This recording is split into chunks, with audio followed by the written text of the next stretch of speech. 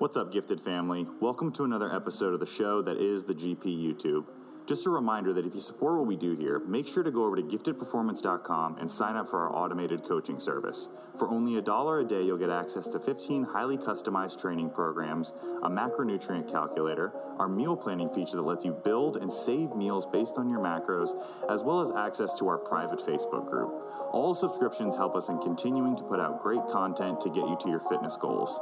Thanks for stopping by, and without any further delay, let's get into today's video. Enjoy.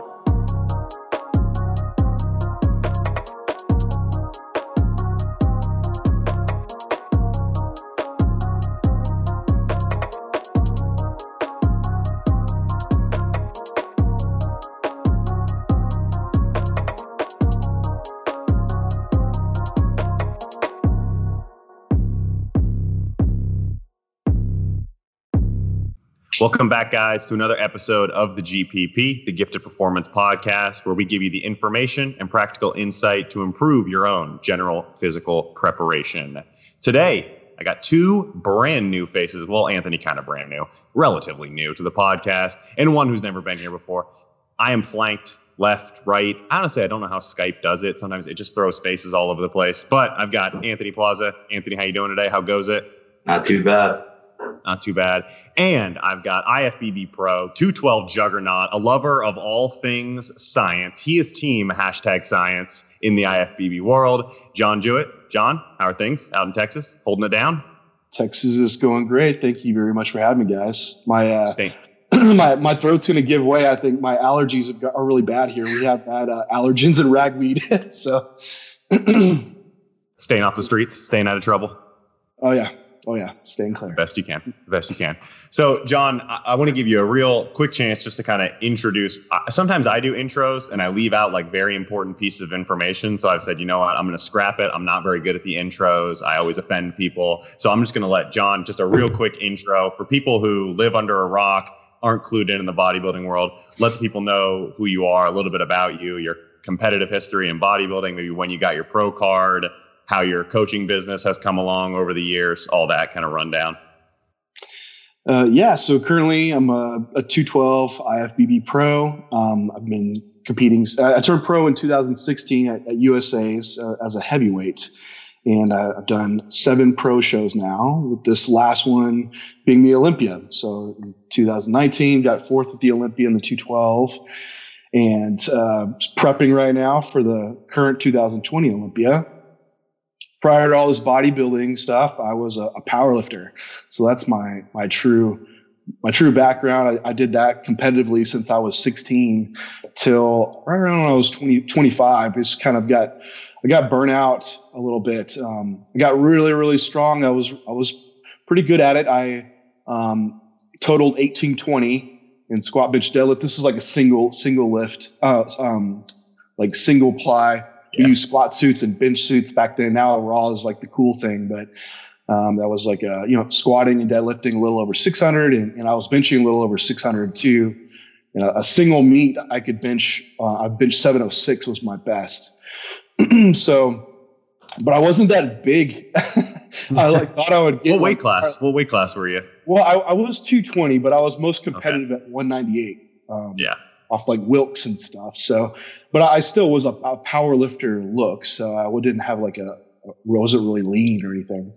But, I was strong. I was like, man, I thought I would be bigger by the time I was benching and squatting this much, and I wasn't. And always loved bodybuilding. That's kind of when I made the transition into that. But education wise, I always have been kind of a nerd in a sense, to just trying to better myself and wanted to know like how something worked so I could better apply it to just be a better meathead is all it came down to. I didn't nerd out, and bodybuilding came second. It was kind of the other way around. But always had kind of looked at like the whys behind how things worked and try to better apply them. And that just led on to getting my bachelor's in exercise science, and then later on getting my master's in nutrition, becoming a registered dietitian, and just still nerd out on all the science of things. Yeah, I think it's pretty rare to find someone who is an RD. I know maybe it's something about the 212 division. And I think Chris Tuttle is also an RD as well, isn't he? Yeah, he is. So throw it down on the podcast right now. Who's the better RD? Who is the king of 212 RDs? Does it go by Olympia placing? Yeah, it might as well, because that way it biases towards me. Perfect. I love it. So walk us through kind of who you've worked with in terms of coaching and influences on you as a competitor and you as a coach. I believe you're working with Andrew Vu right now, right? Yeah, yeah, that's my current coach. And my first coach ever was actually Shelby Starnes. Oh. And when I was in my bachelor's program, we had like a 360-hour practicum to do. And I did my practicum with Shelby. So I was like, I want to be an online coach. And I contacted him, and he kind of like took me under his wing to learn some. And a lot of it came out to me kind of like writing this carb cycling approach in powerlifting. And we didn't get into a lot of the actual client work, which I was hoping for, but it was like his first time doing this with me. So we're kind of figured out along the way. But after that, I worked with him for a year coaching, and I was kind of getting into bodybuilding, but it was just more, excuse me prepping for my wedding. So I bulked up and then came back down just for my wedding as kind of a mini cutting for that. I still probably looked like 10 weeks out. And that kind of ended that. I was like, I'm going to do my own thing. And I ended up prepping myself for first 3 years of bodybuilding, and finally got qualified for nationals. And I was prepping. I was like 12 weeks out from 2015 USAs. Is that the year you did middleweights? Yeah. I was a middleweight. Thought I was going to be a light heavy, which I was just oblivious to, like the lack of muscle that I had and the amount of fat that I had. So once I got to like 210, I'm like, I'm probably not going to be a light heavyweight. But also at that point, I'm like, man, I don't want to leave anything on the table. Like, this is super competitive. I need someone that's been there, that's taking people to that level and take some of the pressure off. Because, man, coaching yourself early on, I put a ton of pressure to do well, because the people I was around, a lot of them had looked up to me for advice and information. So it's like I put this like as a test to see what if I could really do it on my own. And if I don't do well, people are going to judge me like I don't know what I'm doing. And which was really ignorant at the time. Because you're just starting out in everything, like education and bodybuilding. So that's when I started working with Matt Jansen. And he's like, oh man, I don't know about this timeline. I'm not comfortable with it, because I came in like 12 weeks out, and we pushed it. It was like a chasing fat loss the whole time. It ended up coming down to like 184. And I was pretty much ready around there. But 184 in the light heavyweights, like 5'7". At the bottom. Yeah, you're kind of on the bottom of the class. So he's like, hey, let's push it down to middleweights. And so we really sucked down to make weight, and did well. I got sixth place in USAs, and I was super conditioned, just small. And so after that is when I really had a great off season with someone that could watch me and not let me, because I had off seasons where I would do it myself and I'd try to stay too lean and probably made no progress. And I had other off seasons where I got way too fat. That was prior to my 2015 prep. I came down from like 230, and it was sloppy 230. So got too fat, diet all off, started to taste too lean and not make progress. So finally an off season where we really could show me how to maximize all the variables and save me from myself. And I didn't even go up to my heaviest weight I've ever been to. I think I was about 226, 227 that off season, but I came back down as a heavyweight and I weighed in at 215. So it was substantial size increase, it was like just the perfect off season, maximizing every single variable possible. I was a machine, a robot, but also intuitive. I had that knowledge, and asking whys so I could dig out the right information to give to Matt. and he could assess and make the right plan. So it was just all the stars aligned and everything to add whatever, like 30, 35 pounds of stage weight on in a year. So Matt was definitely a huge influence in coaching to see how it really should be done as far as monitoring someone, the type of feedback that's needed from a client, and how that coach takes that information and makes those calls. And when it's time, because I could always push, but when it was time to pull back was like the key component that I didn't really monitor as much. And most of us always want to just go harder. And it seems like working harder will usually get more of the result, but it wasn't always the case. It's like less is more. Now that you figured that out, it's like less is equals to more eventually. Yeah. Less can definitely be better. And that's not our mentality at all. It's right. Like, some of the topics we'll cover today, like train to fail, like, train way past failure. That's even better. It's like, it's not always better. Or like, it's same thing as like, when should you do a refeed day? It's like, oh, well, not doing refeed days is harder work. So let's not do that. And well, you don't see people really arguing that point. They're like, oh yeah, refeed days. We should do more of those. But yeah, anyway, so yeah, working with Matt, I did my pro debut with Matt and did, my second pro show with Matt too.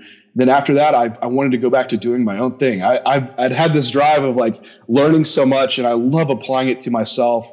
I've always done all my own like programming and training. So I did 2 Dallas Europa on my own, my peak after New York. Did my whole off season. Had to completely kind of revamp the look at 212. So you're stuck at this weight cap. And looking at my photos, I'm like, man, this might be it for me as a 212. Like I got 5th in Europa and 7th in New York and 5th at my pro debut. It's like, how am I going to even improve? Because I'm right at the weight cap. So looking at my stage picks, I'm like, I got to bring my waist in. I couldn't vacuum. I'm like, I want to vacuum. That's going to be my goal. And these other guys just have some smaller waists and wider clavicles. So it's like more lat, more back. That was my goal all off season, was trying to improve my waist. I completely changed it and gave myself a significant improved taper. And now I can hit vacuums on stage, which was the game changer for 2019, at least I think, because it changed my look so much. But I was like 4 weeks out from the Chicago Pro in 2019, where I'm like coaching myself. I was really lean. I'm like, you know what? I can do this. Like I had that kind of like satisfaction that I was like, I could bring myself in, but I don't want to like limit myself by not having someone else to look, have an eye on me or limit my teaching. There's some great coaches that just do a phenomenal job, and there has to be something else that I can learn. So I think if I close myself off, it would be really self-limiting. And I had built a relationship with Andrew Vu, and he was someone who's a friend who just cared how I did.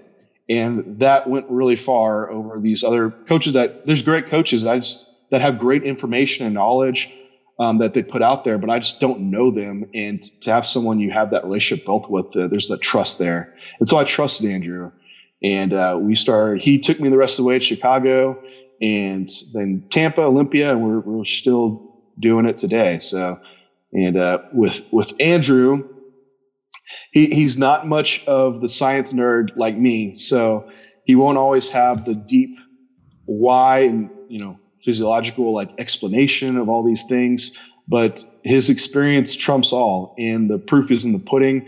His people come in super conditioned, and he has the experience to know like the right decision to make at the right time. And he might not have that explanation. He's like, I know this works, and when we do it and like it works, it's like, okay. And then I'll have the nerdy explanation to go behind why it probably worked. So it's a good pairing, but he has that eye that is so valuable, and his excellent with peaking people because of that eye and watching meal by meal and what to change. And it was in Tampa, I realized how unique that peaking process is, because he had 5 athletes there. And I saw all of them rotating through the winds, and we were all on completely different protocols as far as like who was manipulating water or not, or needed some type of diuretic in place. I was drinking 3 gallons of water every day and did that all the way through the show. That's not really unheard of. There was another guy there that hadn't had water all day, so it was all between, but everyone looked on point. And so that was, there's no cookie cutter approach with him. He's definitely catering to the individual and watching them closely and putting a lot of care into the work that he does. So, but from all these coaches, I gained something, and they've all been great influences. So I've been fortunate to work with them all and put it into my own action plan. Going back to bringing your waist in, you said like that you were trying to concentrate on that, focus on bringing that waist down a little bit. Like, what kind of strategies did you implement for that? So I feel like that's a huge debate, especially you see a lot of big pros that have like these distended abdomens, and they're like, what's causing the distended abdomens, And I think along the way, just pushing your body weight up really fast and carrying throughout off season with that distension all off season long, I think it just stretches out the abdominal wall, and then you're not training that TVA to actually be able to pull it in as effectively. Then also too, I think if you're getting body fat really high, there probably is a propensity at some point where you're having more visceral fat gain. Especially in performance enhancing drugs, there is that greater transition in those areas. So that's another further expansion on top of like just high food volumes in the off season, stretching out this abdominal wall.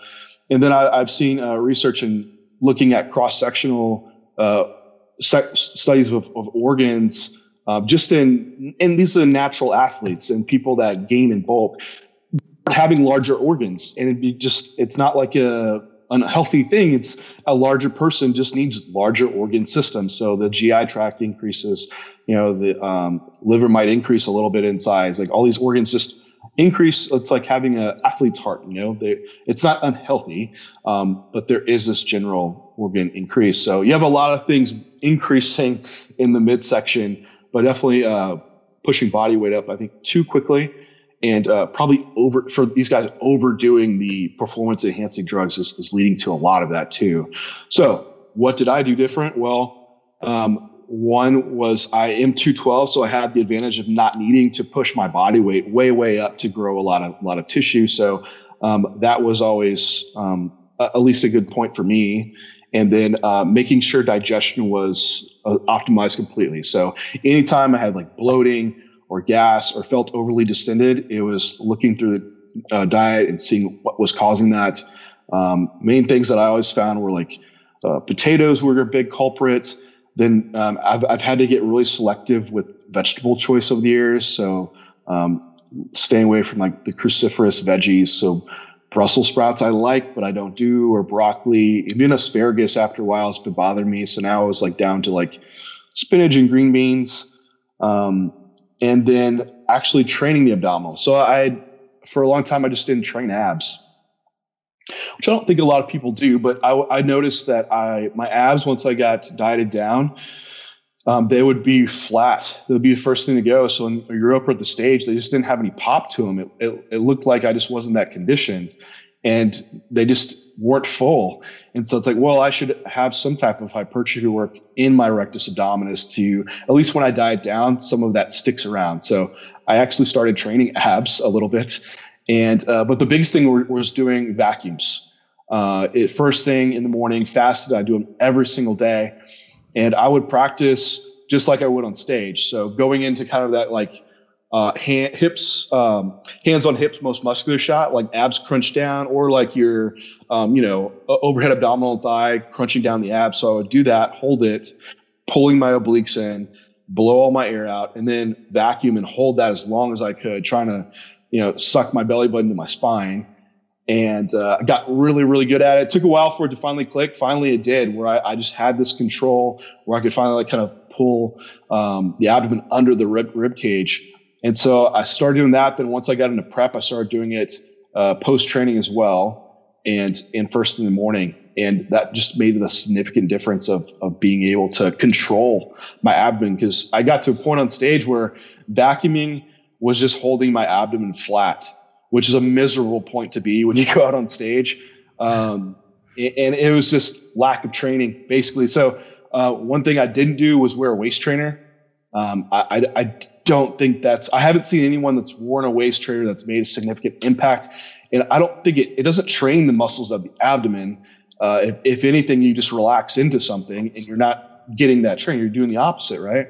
I've also seen some stuff about like compressing the GI tract, and people, if you're overusing it, could get run into constipation issues or digestive issues. So usually people wearing them have always had a really small waist, and then they wear them and they're promoting them to make money. Yeah. At least that's what I see. I mean, maybe they work for someone out there, but or I've heard some people make a point of like, oh, well, it keeps me mindful of my waist throughout the day. I hear that a lot. And so I don't know how I feel about that. I can at least speak for what I did, and it actually worked and made a huge difference in my waist. And main thing was, pinpointing digestion, making sure I wasn't pushing food excessively and getting my body fat too high, and then actually doing like vacuums and waist training.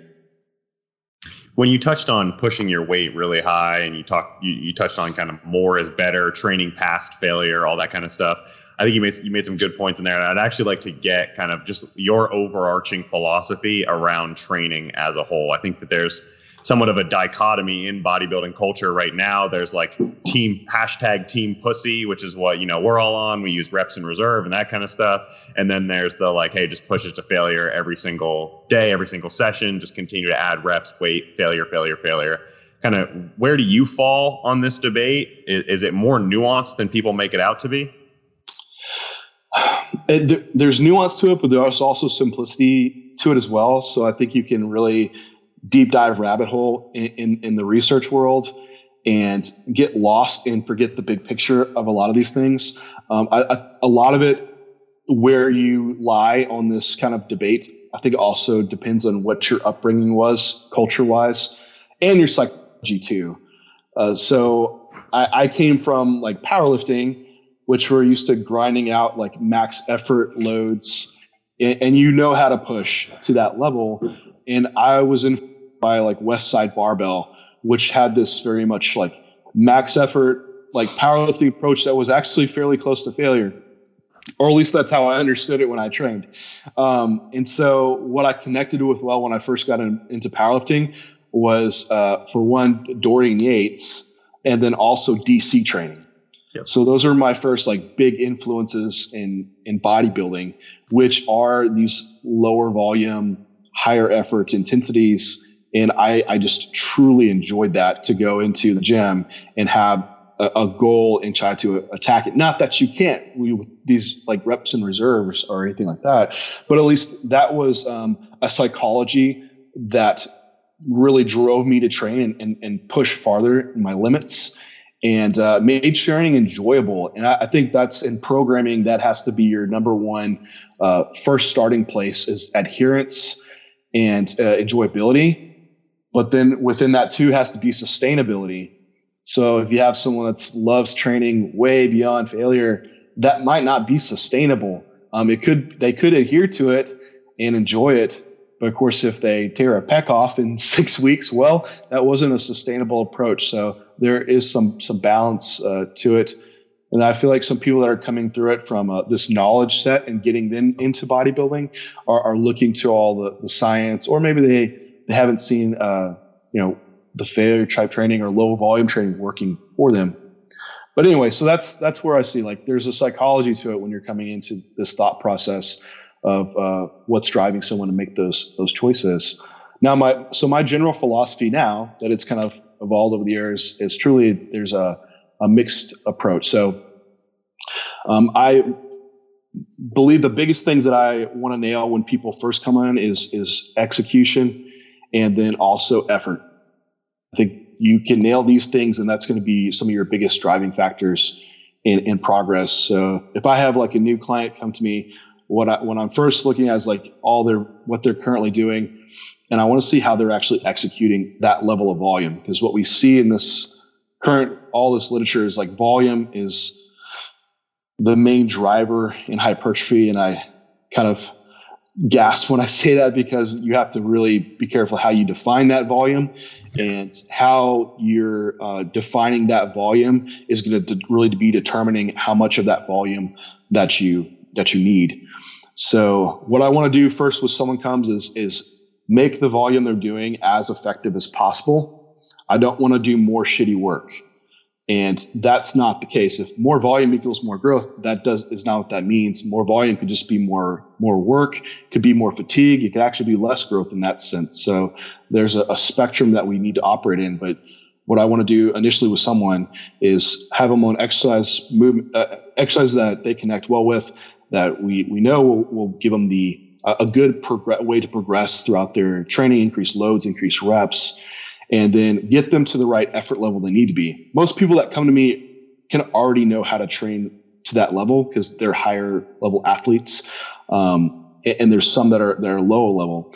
So depending on what that level is, depending on where that effort level should be, because a beginner, should they be training to failure? So that's when you get into these black and white areas, and a beginner is just going to grow just with the bar when they first start. It's going to be so minimal stimulus that they need to get that growth response, and the focus should really be on them getting proficient in the lifts that they're doing, proper execution, and then progressing load and reps up. And at some point, as they're advancing, they're going to be approaching closer to that failure point.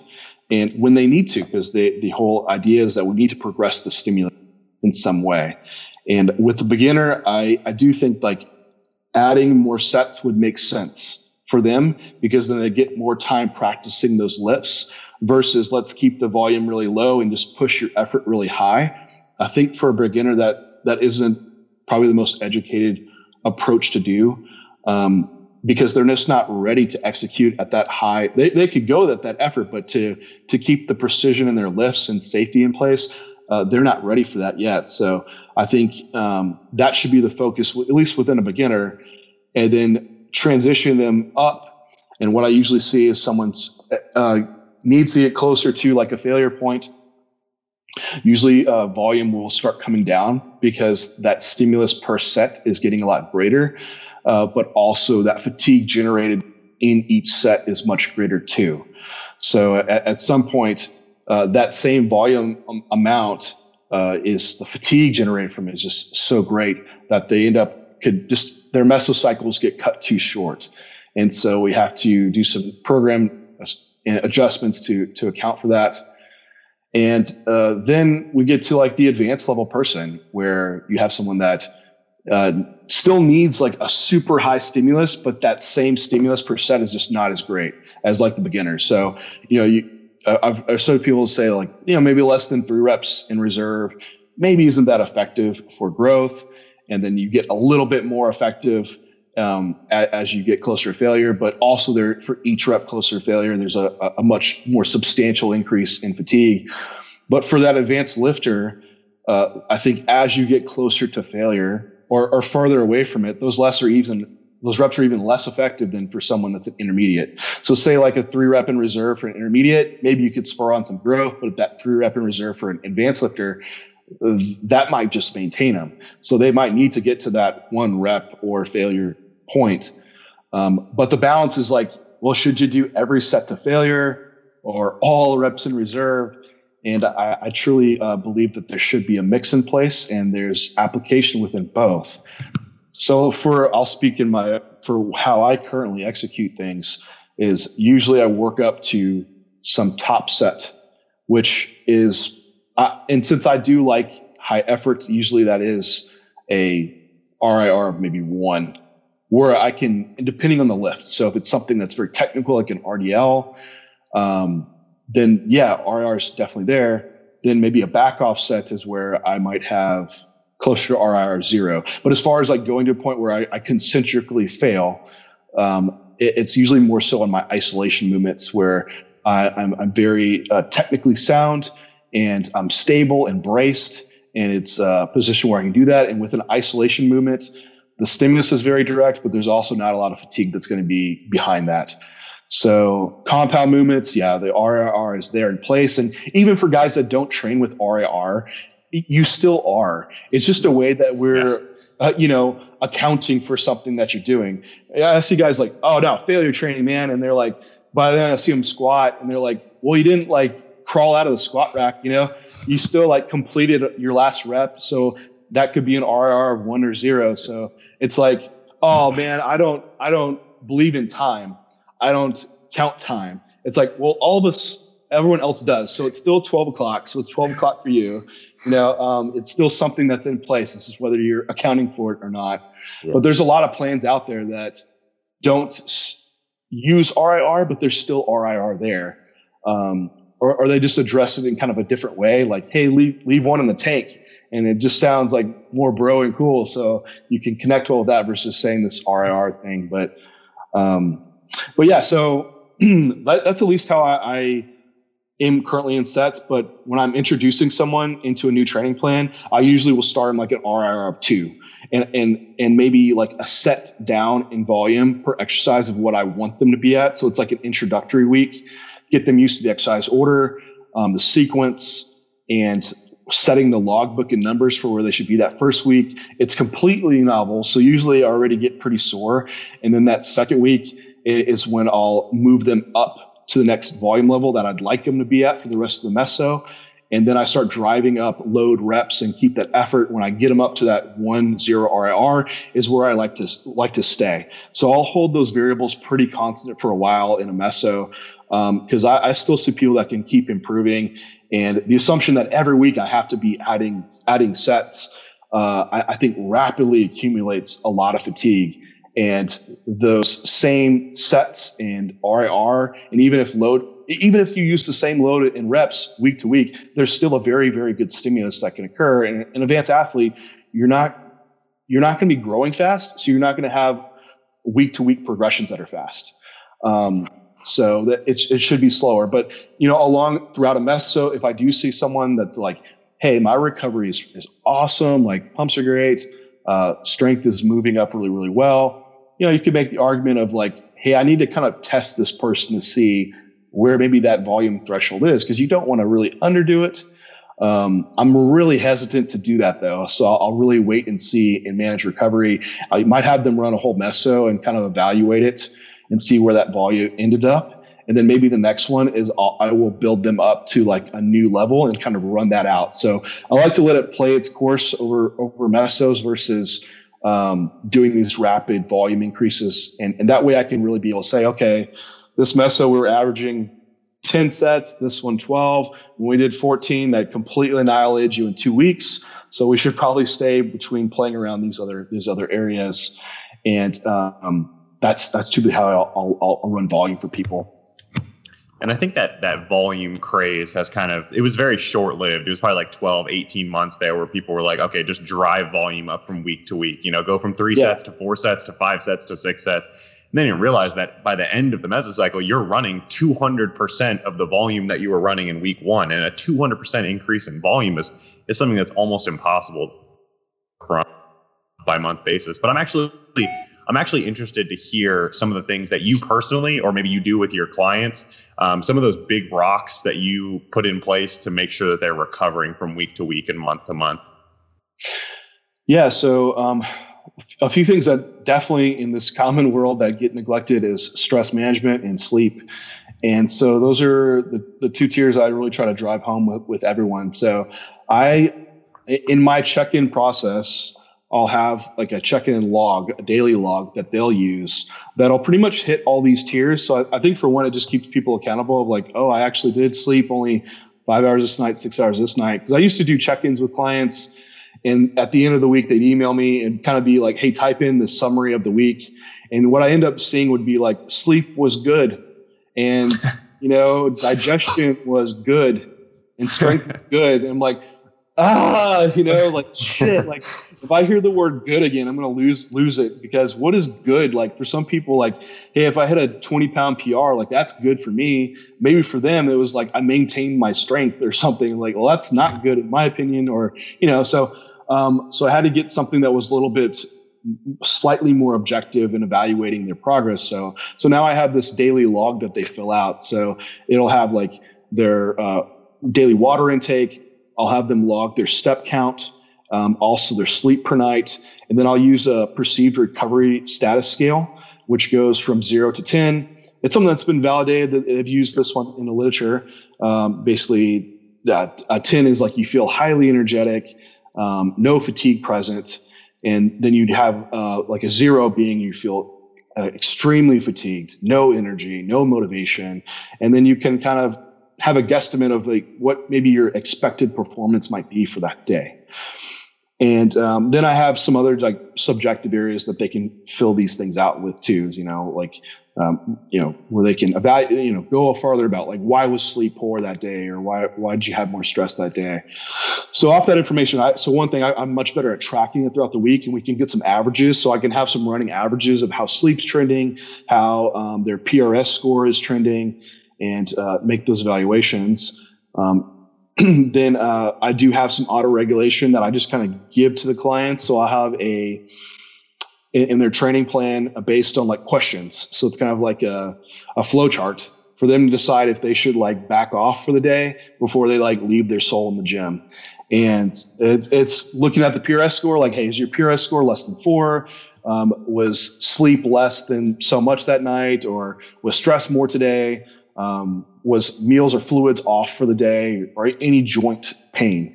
And if they answer like 2 or more of those questions yes, then it's like, all right, we're going to do a light session today, auto-regulated, which will be like just lower volume, RIR 2 to 3.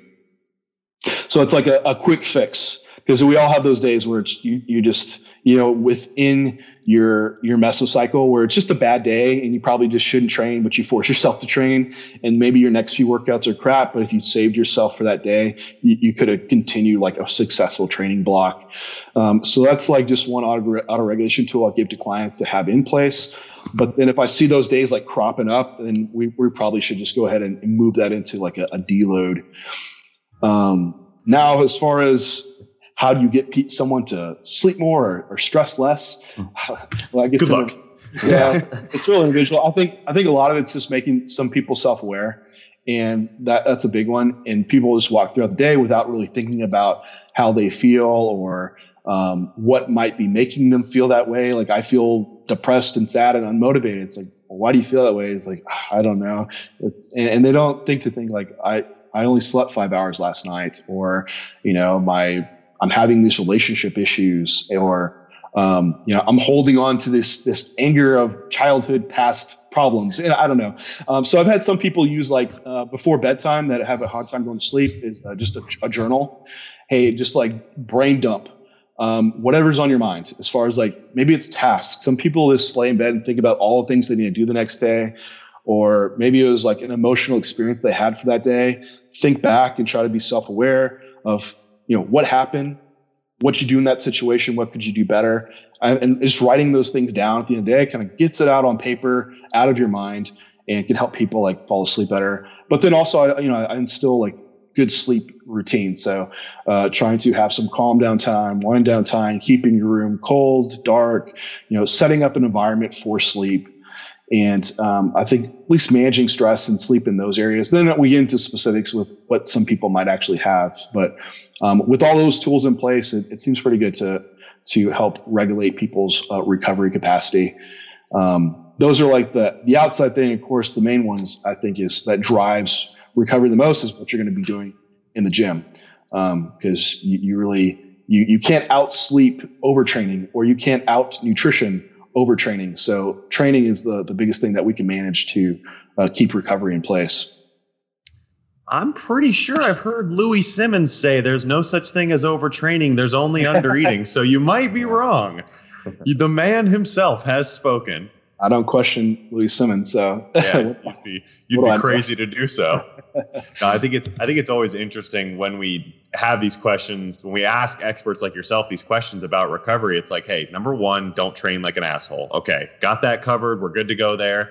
Now let's handle 100% the psychology side of things. And that journaling that you talked about, putting all your tasks on a to-do list, writing down negative thoughts. I think that's just a really good strategy there. And I think the people will gain a lot from that. Anthony, do you have anything to add there? I just want to ask a quick question. Like, for yourself managing recovery, are you implementing deloads? Are you planning those out? And like, how's your split looking like? You're doing like a 2 on, 1 off, 3 on, 1 off kind of thing. Is that how you're kind of managing your recovery as well?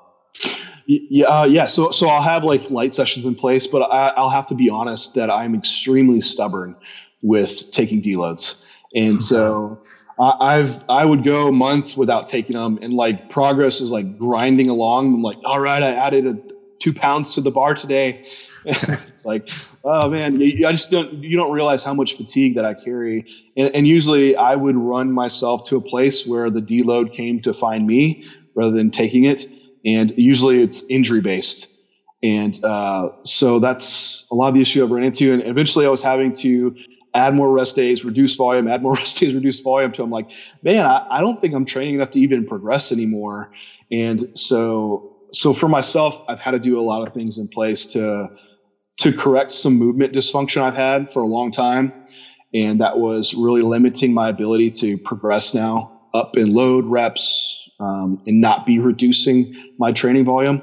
So now that I've fixed a lot of these other things that I've had, currently my split is push pull. I'll take an off day, legs, and an off day. And what I really will probably be going back to after prep, and what I do like in the off season, is training about 5 days a week. And sometimes in prep, I will shorten my sessions and train like six days on, 1 day off, and just take the same volume out, but just move it to the other off days. So it might be moving like my accessory, like work, like arm work, calf work, ab work, to like an off day. That way the sessions aren't quite as long. So that's a recovery area that I'll do. And then as far as deloads go, then usually what I have been finding is like 6 weeks is about the sweet spot for me. And whether I truly need it off my checklist or not, I should just do it anyway, because I don't think there's going to be a hindrance in any way. If anything, if I still feel good on progressing lifts, I just drop off some fatigue, and hey, no harm done. But usually the point is beyond that is where I've run into getting injured or something like that. So at this point, I think the benefit is way beyond what the risk is of continuing to train. Yeah. So it sounds like you're more on the side, or you've moved more over to the side of the proactive deload than the reactive. You're more of like, okay, it's every 6 weeks. I'm going to be coming around to this. It's a little bit of both still. But to save myself, I've had to be more proactive, and I don't necessarily like that approach, because if you have some training where you're just really just blasting away, I feel like you should just keep that moving.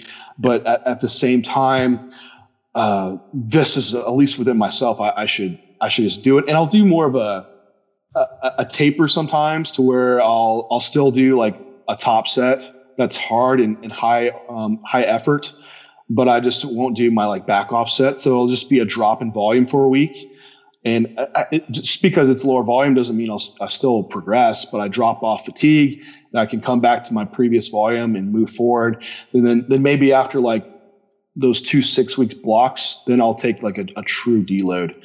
So that's it. It depends, I guess, where I'm at and how I'm moving. And I've done that at least within prep too, because I don't want to drop off so much stimulus while I'm also in a deficit, that I'll might just have a few days where I just bring volume down, keep effort up, and then move back to my normal volume level. Yeah, and it makes perfect sense that the goal of this deload, taper, however you want to call it, is to drop off fatigue. And there's a lot of ways to drop off fatigue. And I think even myself, I've made mistakes in the past where I've made deload weeks intentionally far too easy. And looking back on it, it's like, did we intentionally piss away a week of progress? Because like you said, if training is going well and the numbers are going up, why would you stop? Yeah, and I've heard people make the points like, well, gosh, if you're training for 6 weeks and you're not reaching this point of like high fatigue and dropping down, then like, have you been doing enough work? And I guess the like caveat to like both of those, like, well, what if you did more work and then made less progress because fatigue got too high? Or you could just adapt and get better at doing more work and not get more growth. So it's like, well, I think if there's probably a sweet spot there, then hey, maybe you should just be adding more. But it does bring about the question of like, if you can train that long and just keep feeling good, like, could you maybe do a little bit more and get some more growth? Yeah. All right. I'm gonna ask you some questions because you're in prep right now about all things cardio. So I've seen you post on your Instagram about kind of how you implement your cardio, your physical activity, tracking NEAT, tracking steps with your clients. I'd like to just kind of get your input on how you go about programming out cardio, whether it's your own prep or whether it's working with some of your clients. Yeah, sure. So within my own prep, so I've always prepped with the Stairmaster for a long time. For one, it was like more of an efficiency thing, because I used to be a clinical dietitian. I work in the hospital for 8 hours. I would coach people on the side. And it's like, well, I'm active in the hospital, but I still need to create more of that deficit. So I need something that's time efficient. So, and the Stairmaster would definitely accomplish it. And so I've always catered towards that modality. So I have a Stairmaster at home. But what I usually get up is finding that my legs just get so beat up and fatigued and they swell, and then usually my weight starts holding off it. And this was definitely the case in this current prep. We came back from these shows with Renee, and at the same time we bumped cardio. So I was coming off like kind of a weird sleep schedule. Stairmaster cardio got bumped up, and then I just completely strength way dropped down, and like definitely was reaching that like overreach state. And it's like, you know what? I have to be done with the Stairmaster. Like, being a heavier bodybuilder on the stairs is just pretty brutal. So now I have a treadmill. So that's what I've been doing for my current cardio. And it's like I'll do like a 12% incline, 2.8 miles per hour. It's very easy and not very taxing. But within that is I'm counting my steps as well. So you see on my wrist here, this is a knockoff Fitbit. Yeah. So I'll track my steps and just being aware of that. And my last prep, I only walked outside. And so it was probably, walking outside maybe 2 miles per hour. I was doing like 2 hours a day eventually on prep, and my step count usually was around like 10,000, 11,000 at its peak. And so just driving up steps was the best thing that I could do to create an energy expenditure with the minimal impact on fatigue and training. And so, within a bodybuilding aspect, all you're doing for cardio is trying to expend calories and manage fatigue. So the lower intensity you can do, if time permits, I think is a better approach. And if you could split it up into multiple sessions, I think that's even better. But that's always not practical for everyone. So depending on the client, I might have to have them do direct cardio work that is a little bit higher effort. And I do cater more of like if you're going to do like a Stairmaster or something, usually like with females that are like in the like bikini or something like that, where they can just handle the volume and it doesn't tax them. And being a low body weight, to have them walk on the treadmill, I don't know, you're probably maybe burning 50 calories and for every mile you're going, which it just doesn't add up to be a lot when you have someone that doesn't need a lot of food too. So, it really depends on the situation, but for like bigger bodybuilders, definitely, if I can just start pushing up step count, I think that is the ideal scenario for the outcome. The other thing to weigh into that is also health though. So just to get, heart rate up, and if you want to be implementing that within the off season, I like to keep in some type of moderate intensity cardio and just get heart rate elevated beyond just what I'm doing step count wise. Yeah. So what does that step count look like in the off season for clients? Do you kind of let them establish a baseline and then just make sure it stays at a good point at 6,000, 8,000, something like that? Yeah. So I do kind of see what we can drop their baseline down to. I rather keep them active and moving and then bring down like direct cardio work. Yep. So if I can even like do a little bit of both, like push up their step count, hey, let's get more active. You're eating more. Usually they feel better to move around more too. And then if I can bring down direct cardio work, and I usually, like, at least for most people, keep in like maybe 3 sessions of 25 minutes at least. There's like the rare cases where I have some people that do no direct cardio work because they have like step counts of like 15,000 plus. And then they're also eating like 500 grams of carbs plus. So it's just like, this makes no sense. We want to add tissue on, and why would I have you do cardio on top of 15,000 steps? And I think just being an active person in general is going to be like, have the cardiovascular benefits there for health longevity. I think both Anthony and I were also team Stairmaster there for a while. Back in my prep in 2016, it was the 2015, 2016-ish when everyone on the internet, the evidence-based crowd was talking about doing like high intensity intervals for cardio. And it was exactly what you said. I was done with my cardio. I had burned 400 calories in 20 minutes, but oh my God, my legs and my lower back were just completely blown up after every session. Yeah, I did a little bit of HIIT for a couple preps on the spin bike, which was brutal. If you truly do HIIT, that's even worse. It's like a weight training session. And I remember all that research came out too. And I saw programs from people where they did like 2 HIIT sessions a day, 6 days a week. I'm like, how can you do this? So on top of resistance training, I don't see how anyone can be doing HIIT. It's rare that someone would, in my opinion. But I think if you don't have a treadmill, I almost lean towards like elliptical and arc trainer as like a second best option, just because the impact is pretty low. And then like Stairmaster maybe from there. But you got to also look how these people are doing the cardio, because you have lazy cardio, which drives me nuts. So they're like, you're like draped over the Stairmaster, just arms forward on the Stairmaster. Your legs are just like dangling and dragging over the steps. Texting off to the side. So it's like, well, that is a level 8 you're on, but it's actually like heart rate would be like a level 6 on the machine. So so you just got to see how they're implementing cardio too. But the HIIT cardio. Oh, forget it. Especially for like heavier bodybuilders.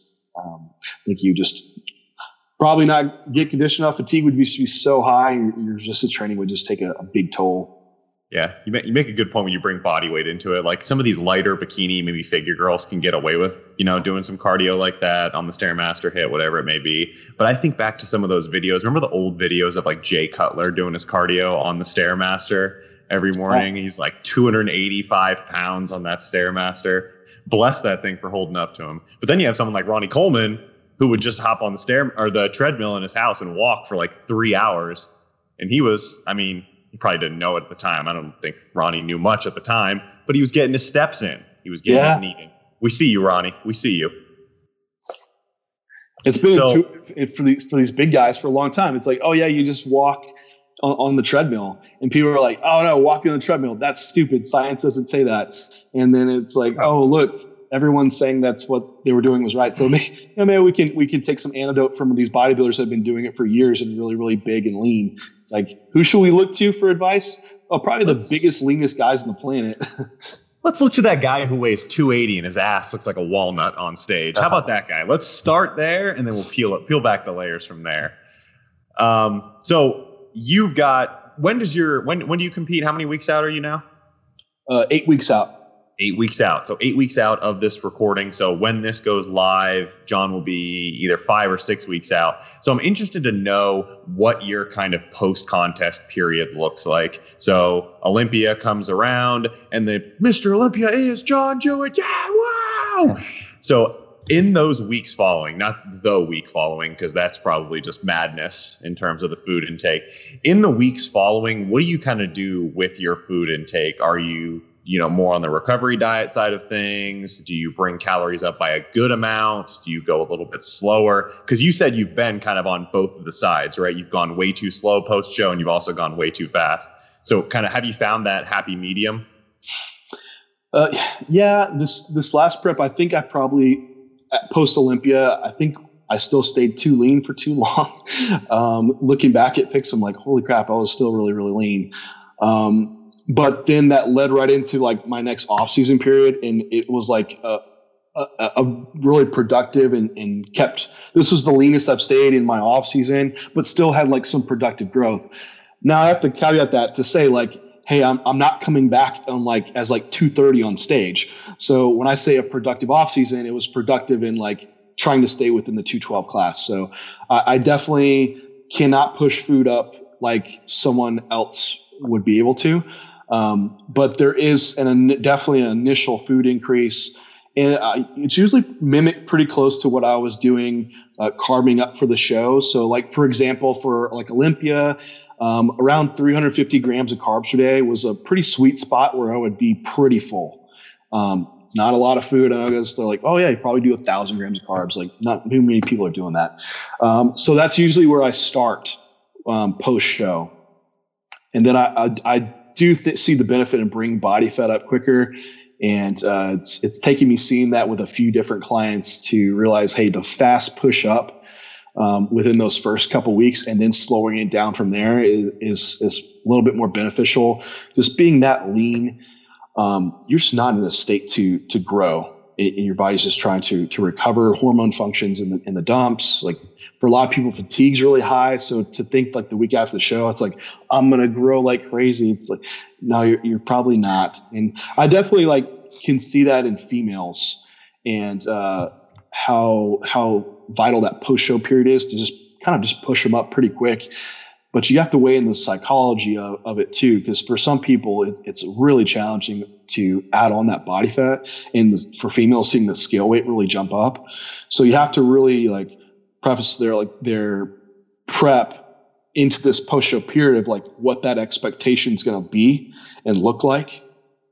Because a lot of people have like those post-show blues, and it's a real thing, especially in females, where they're like, oh, my body fat's coming up. They're still in this poor hormonal state. And it can really, really mess with your mind. But so for me, initial little body fat increase, but I do stay closer on the leaner side now just because I have to come back down to 212. So it doesn't make sense for me to go way beyond like usually 235 to 240 is kind of where my body is very comfortable at. And it's kind of where like you get to, and it's like I'd have to really push food harder to move it up. So it's kind of more of a good steady state for me to be. But yeah, that post-show period, for me at least, it's gotten different over the years. So where usually you're super food focused, and I think I've gotten better at managing all my variables going into prep to where I'm not getting down to such low food and such high cardio to where I have all those extreme diet adaptations and just go nuts post-show. So I'm just very well controlled. So whatever I need to do post-show, I can do. But yeah, different situations for some of my other clients. Renee, I could talk about Renee's post-show since that was kind of a recent one.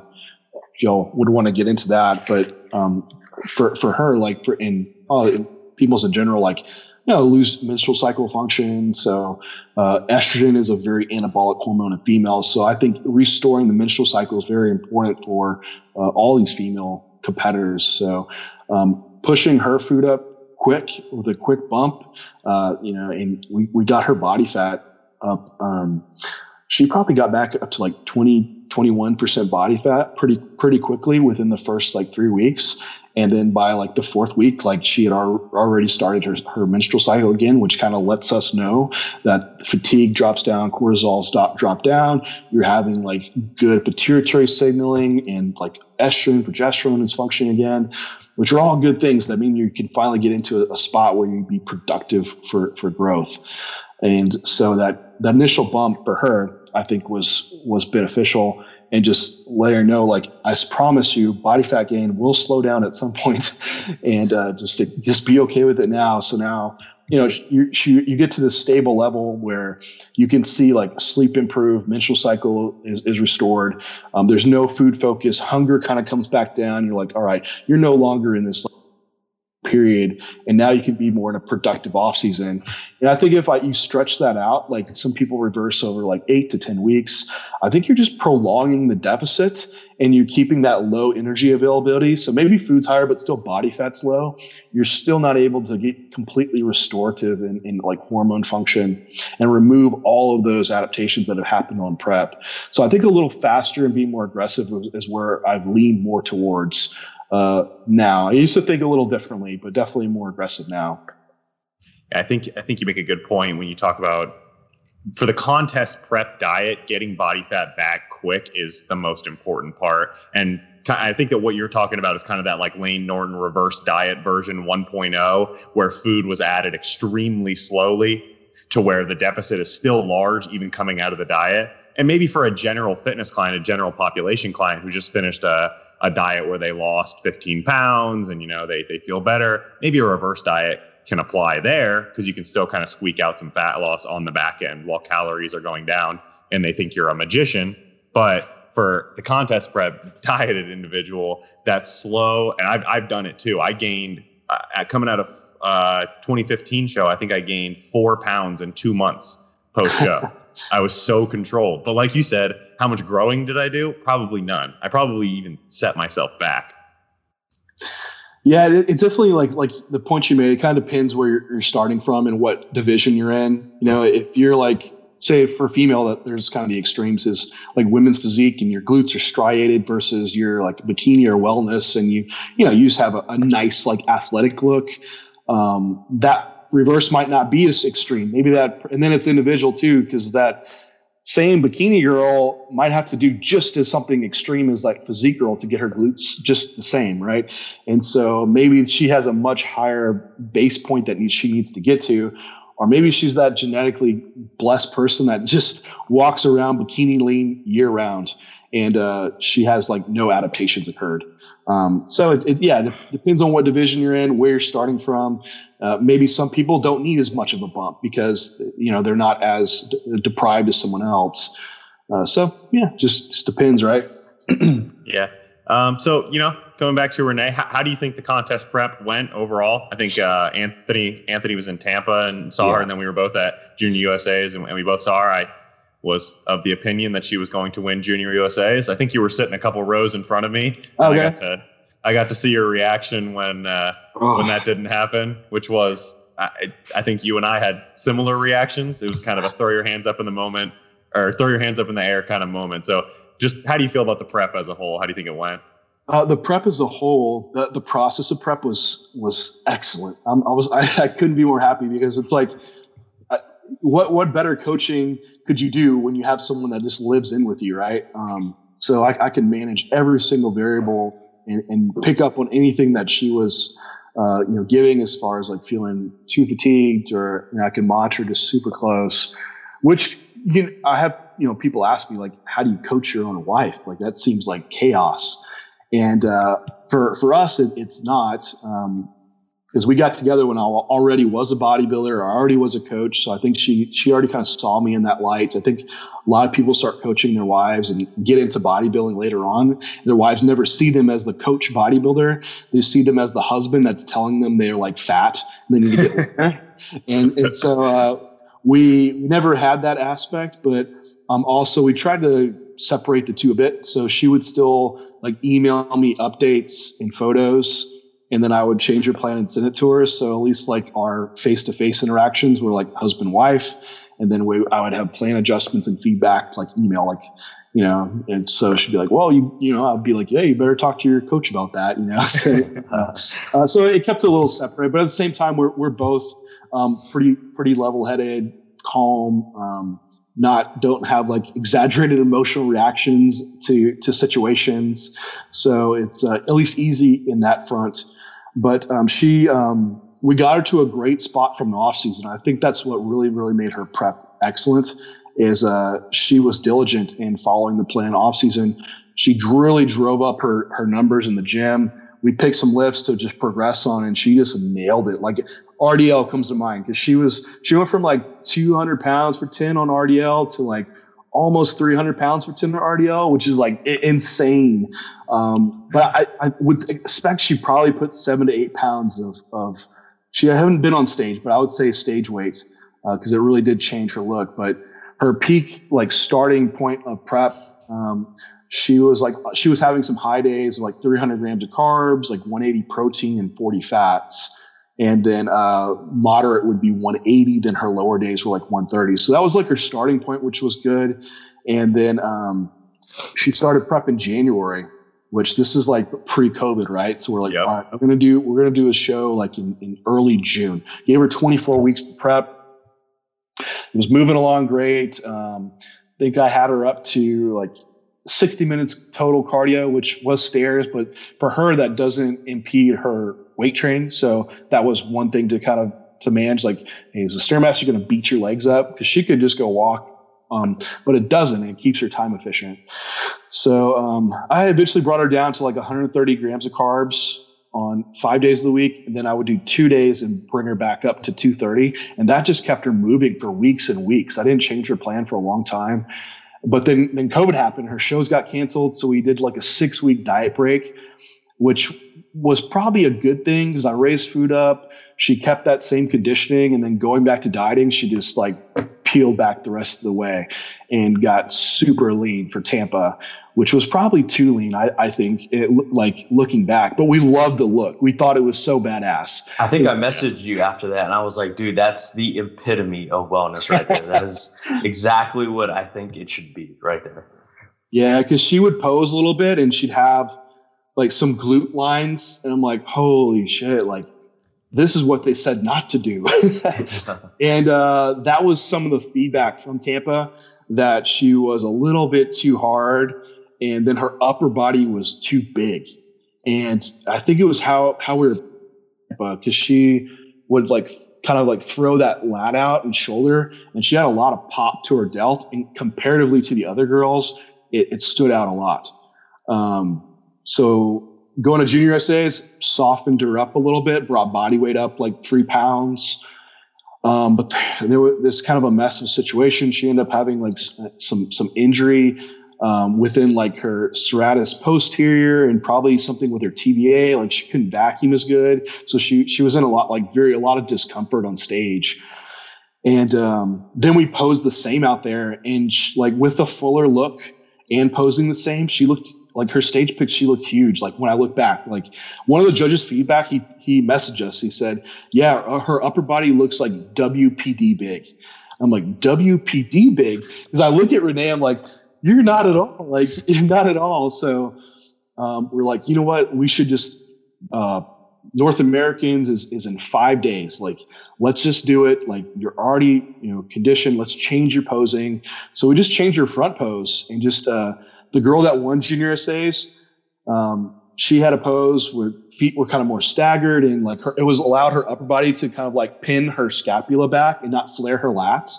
And we wore her hair. This sounds all silly, right? But it makes a difference. We wore her hair like curly and over her shoulder to hide it. And they were like, the judges were like, that nailed it. That was what we were looking for. So yeah, her whole prep was awesome. Solid. Now you talked about doing like high, low, and moderate days. I noticed you do that too. But do you keep that? Do you implement that in the off season? Because I know like early in prep, before they pushed the Olympia back, you were kind of doing some carb cycling as well. So do you kind of implement that also in the off season? Yeah. So for most, for most clients, like I'll still cater higher days on training days, and then off days are a little bit lower. Mm-hmm. It's not something so vast though, right, that, it probably coordinates well with maybe what training expenditure is, which for some people it's really not that much. For others it is. Like I feel like, I'll be in the gym for nearly 2 hours, start to finish, not training the whole time, but my energy expenditure is vast on those days. So there probably is like maybe an 800 calorie difference from high day to low day. Mm-hmm. But, and then also, at least within my situation where I have a weight class cap, that I try to allocate a lot of surplus into weaker body parts. So my overall surplus, like if you average it out for the week, is not that high, because for one, like growth rate is going to be lower. And so I'll have higher days on like my push days, which is usually the area that I'm trying to improve more, shoulders. And then the other days will be run a little bit lower. Gotcha. Now, I definitely understand the point of like, hey, you average out the calories, it probably doesn't make a difference. And I don't have a good argument back for that. But anecdotally, I think it does. And I seem to stay good, more like responsive to food and better insulin sensitivity. That's what I was going to ask. There's a whole thought about insulin sensitivity. If it's really managing like inflammation more from like high food intakes, and the inflammation is kind of what drives down insulin sensitivity. That's a lot of what I believe. And then on like my off for a little bit too, which I think has some longevity and health aspects too, and can maintain some insulin sensitivity and decrease inflammation, oxidative stress. So like my off days, I'll only do 5 meals and I won't eat my first meal till like 10 o'clock. Now, don't take that as if you're trying to put the most mass on as possible. That probably might not be your approach, right? So this is very situation specific to me. I think you probably would at some point need to be pushing food high every day to be the biggest as possible. And those high days are probably become your normal every day because you just get to a point where you're stagnant. I have clients that are like that where they're doing 800,000 grams of carbs almost every single day. Then every now and then we'll have a day where, hey, let's do like a day of just protein, veggies, and fast, and try to reset like hunger, queuing, and before we actually need to pull back and do a whole resensitization period in total. Gotcha. Guys, put pen to paper here. John Jewett, you heard it here first, just said that fasting is anabolic. It will make you as big as you possibly can be. Definitely catabolic. Yeah. No, John, circling back to wellness just real quick, I just wanted to get kind of your opinion of the division as a whole. I think everyone was really excited when this division came out. There were a lot of girls that got super excited. They felt that they could fit into that division a lot better. Do you think it's the division kind of that we were promised when it was debuted by the NPC, or do you think that within its first year, we've really seen a shift in kind of the dredging criteria? Actually, no. I feel like they've held true to what they want, but they're just limited to what they're presented with. So you have a lot of like smaller shows, qualifier shows. I mean, they're letting everyone qualify for nationals because there's just not a lot of people competing just yet. So I've seen some shows where the wellness girls show up and like, oh man, everyone gets upset about it. Like this is what wellness is going to be. It's like that's just what was available at that show to be judged. And so you might have a girl win that doesn't fit the criteria well, but they've set it off of the like NPC news online exactly what they want, and the girls that they posted on there are girls that are already wellness pros in Brazil and in Europe that have been doing this. And I know like JM Mannion, like he was at North Americans. He only came to watch wellness, and he's been like avidly trying to get the European and Brazilian competitors to come into IFBB because he wants to build up that division just as they see it. And so I think you just need that pool of competitors to build up more to where you really see that lineup.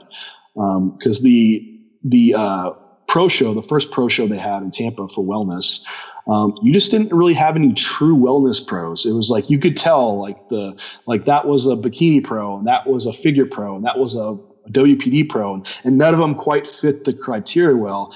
I think that's why they don't have any more wellness pro shows for the rest of the year, is because they want to actually have some people turn pro, build up that division some more. So when you see your first like wellness Olympia, it's representative of what they have in mind for the division. But all the feedback, like when you talk to Tyler or Sandy about Renee's pictures, all their feedback criteria aligns right up with what they put onto NPC News. Like they definitely want like a developed lower body, especially glutes. Like for the division, you're not going to have probably big enough glutes, and that doesn't. Don't think if you have glute implants or like fat transfers or something, like that's not it either, because that's not going to win. I see people walk on stage with that. It's freaking ridiculous. Yeah. But it's definitely like a upper body that's probably more on par between bikini and figure somewhere. But honestly, like for some of the wellness girls, I think their lower bodies are bigger than WPD girls. So that's probably like the combination look, and the conditioning still where it should be maybe bikini, and look at pro level bikini, not just your local show bikini. You should have like good, like solid glute hamstring separation. But even some of the Brazil pros that I've seen, like some of them still have a little bit of like glute line popping when you see them move around, like, so that conditioning should be there. But I think the division is rapidly going to head where they want it to, opposed to some of the other divisions we brought in, like when men's physique started, like it looks completely different now. I don't feel like you'll see that because the pro ranks are already established in other federations, and that's what they want. And those girls are like on their way over here. So it's moving quick. Good. You love to see it. Well, John, we want to be respectful of your time. So I just want to give you a chance at the end of this to talk about any projects you have going on right now. Let the people know where they can find you on social media, where they can fill out coaching applications, anything like that. Yeah, well, currently I'm not taking on any more clients till post Olympia, and I had to put a cap on client work, and I feel like hopefully all coaches do that at some point before quality drops down. That's never what I want to happen, because I'm working a lot of my project doing content for J3 University. So this has been something that I've wanted to do for a few years now, and it's been just a real pain in the butt. I've had a lot of fall throughs and web developers, and just not with the right person. And finally, I got linked up with Mark Fox, who does the Hypertrophy Coach website, Joe Bennett's. He does Trained by JP's website. He also does Matt Jansen's website. So all successful websites. So we're developing an education platform that is all bodybuilding, all physique competitor in general. And so what I've found limited in what I do is usually I'm repeating myself with clients over and over and over and trying to teach each person, and more people want coaching. So I wanted initially a site where I could just have resources for people to learn. How do you take your pictures? How do you regulate your things that we talked about today? How do you regulate your volume or your recovery? What do you do if you're not recovering? What's the thought process and the whys behind those things? And so this has been in my mind to put together some type of resource for people. And so that's what J3 University is going to be, is like a university type site where you can go through a curriculum, learn how to apply the psychology in bodybuilding, regulate your fatigue, hypertrophy training, moderating health, the whole aspect, PED usage, contest prep, off season, post show, like you name it, it's going to have everything on there. And then I'll have initially when I first launched, this is going to be like a 6-month curriculum.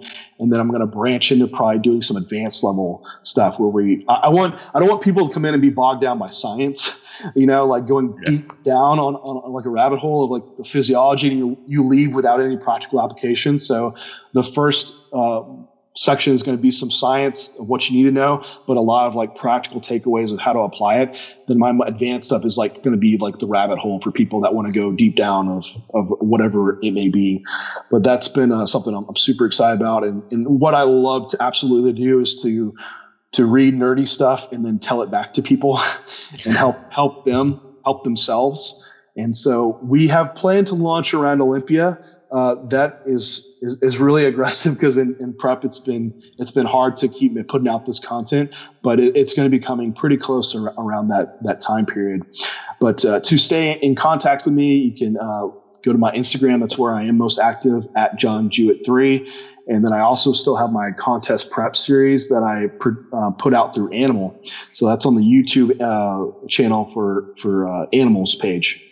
Animal Pack, and that's like a monthly thing that we do for it's turned into a volume. Usually it used to be weeks out, but since we're like, we don't know. So it's like, all right, volume 3. But yeah. Love it. Awesome. Definitely very excited to see what you got cooking with that J3 University. Anthony, where can the people find you? At OnlyFans. OnlyFans. A_J_Plaza. That's where you can find it. One place and one place only. Only Instagram. I don't do Facebook. As always, I am at _SquatFather, often imitated, never duplicated. You can find us at Gifted Performance. Send us your DMs. Thanks for coming by. Thanks for watching. We will see you on the next one. And as always, guys, stay gifted. See ya.